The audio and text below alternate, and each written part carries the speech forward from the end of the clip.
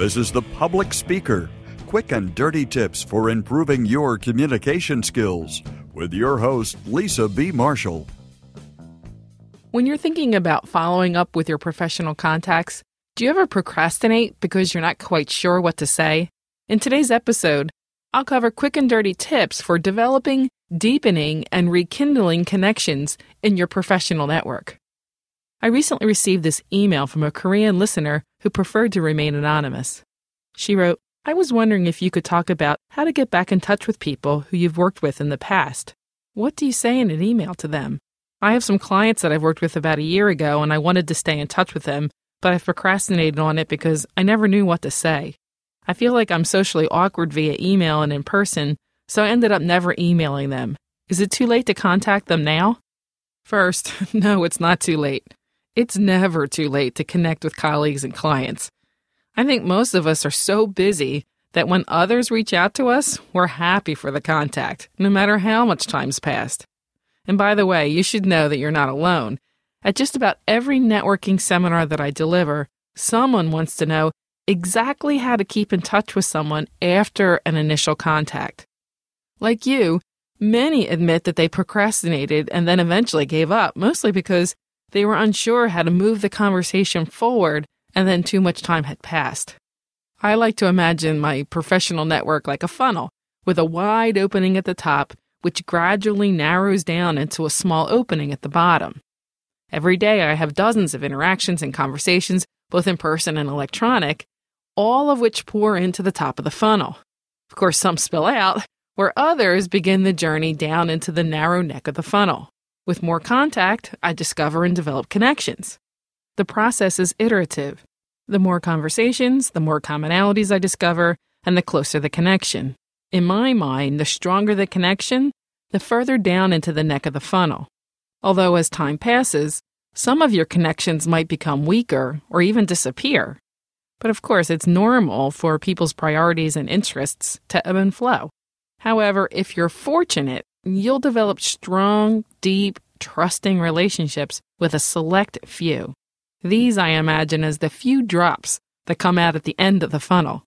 So for me, networking is an ongoing process of communication with the goal of developing closer, solid, quality relationships.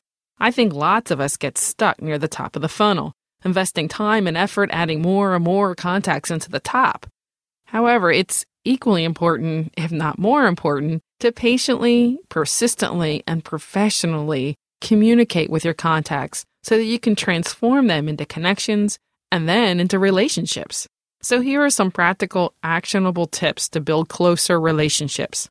First, don't pester people, but do check in. I definitely favor very brief, personal communication over those longer, impersonal bulk updates. For my clients, it's very common for me to send an email or leave a phone message that says, "Hey, just checking in, how's it going?" Or, "We haven't talked in a while, just wondering how you're doing."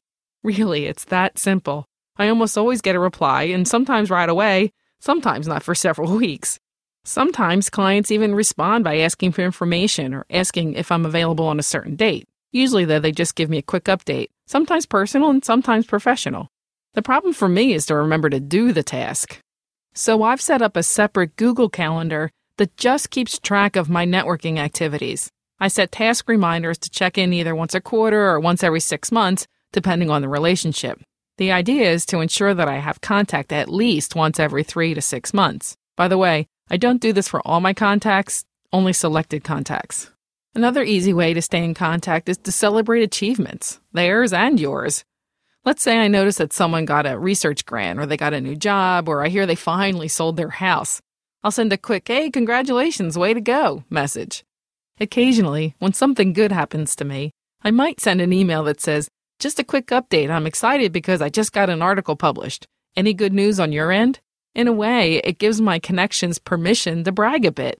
And I really enjoy reading the responses because it allows me to get to know what's important for that particular person.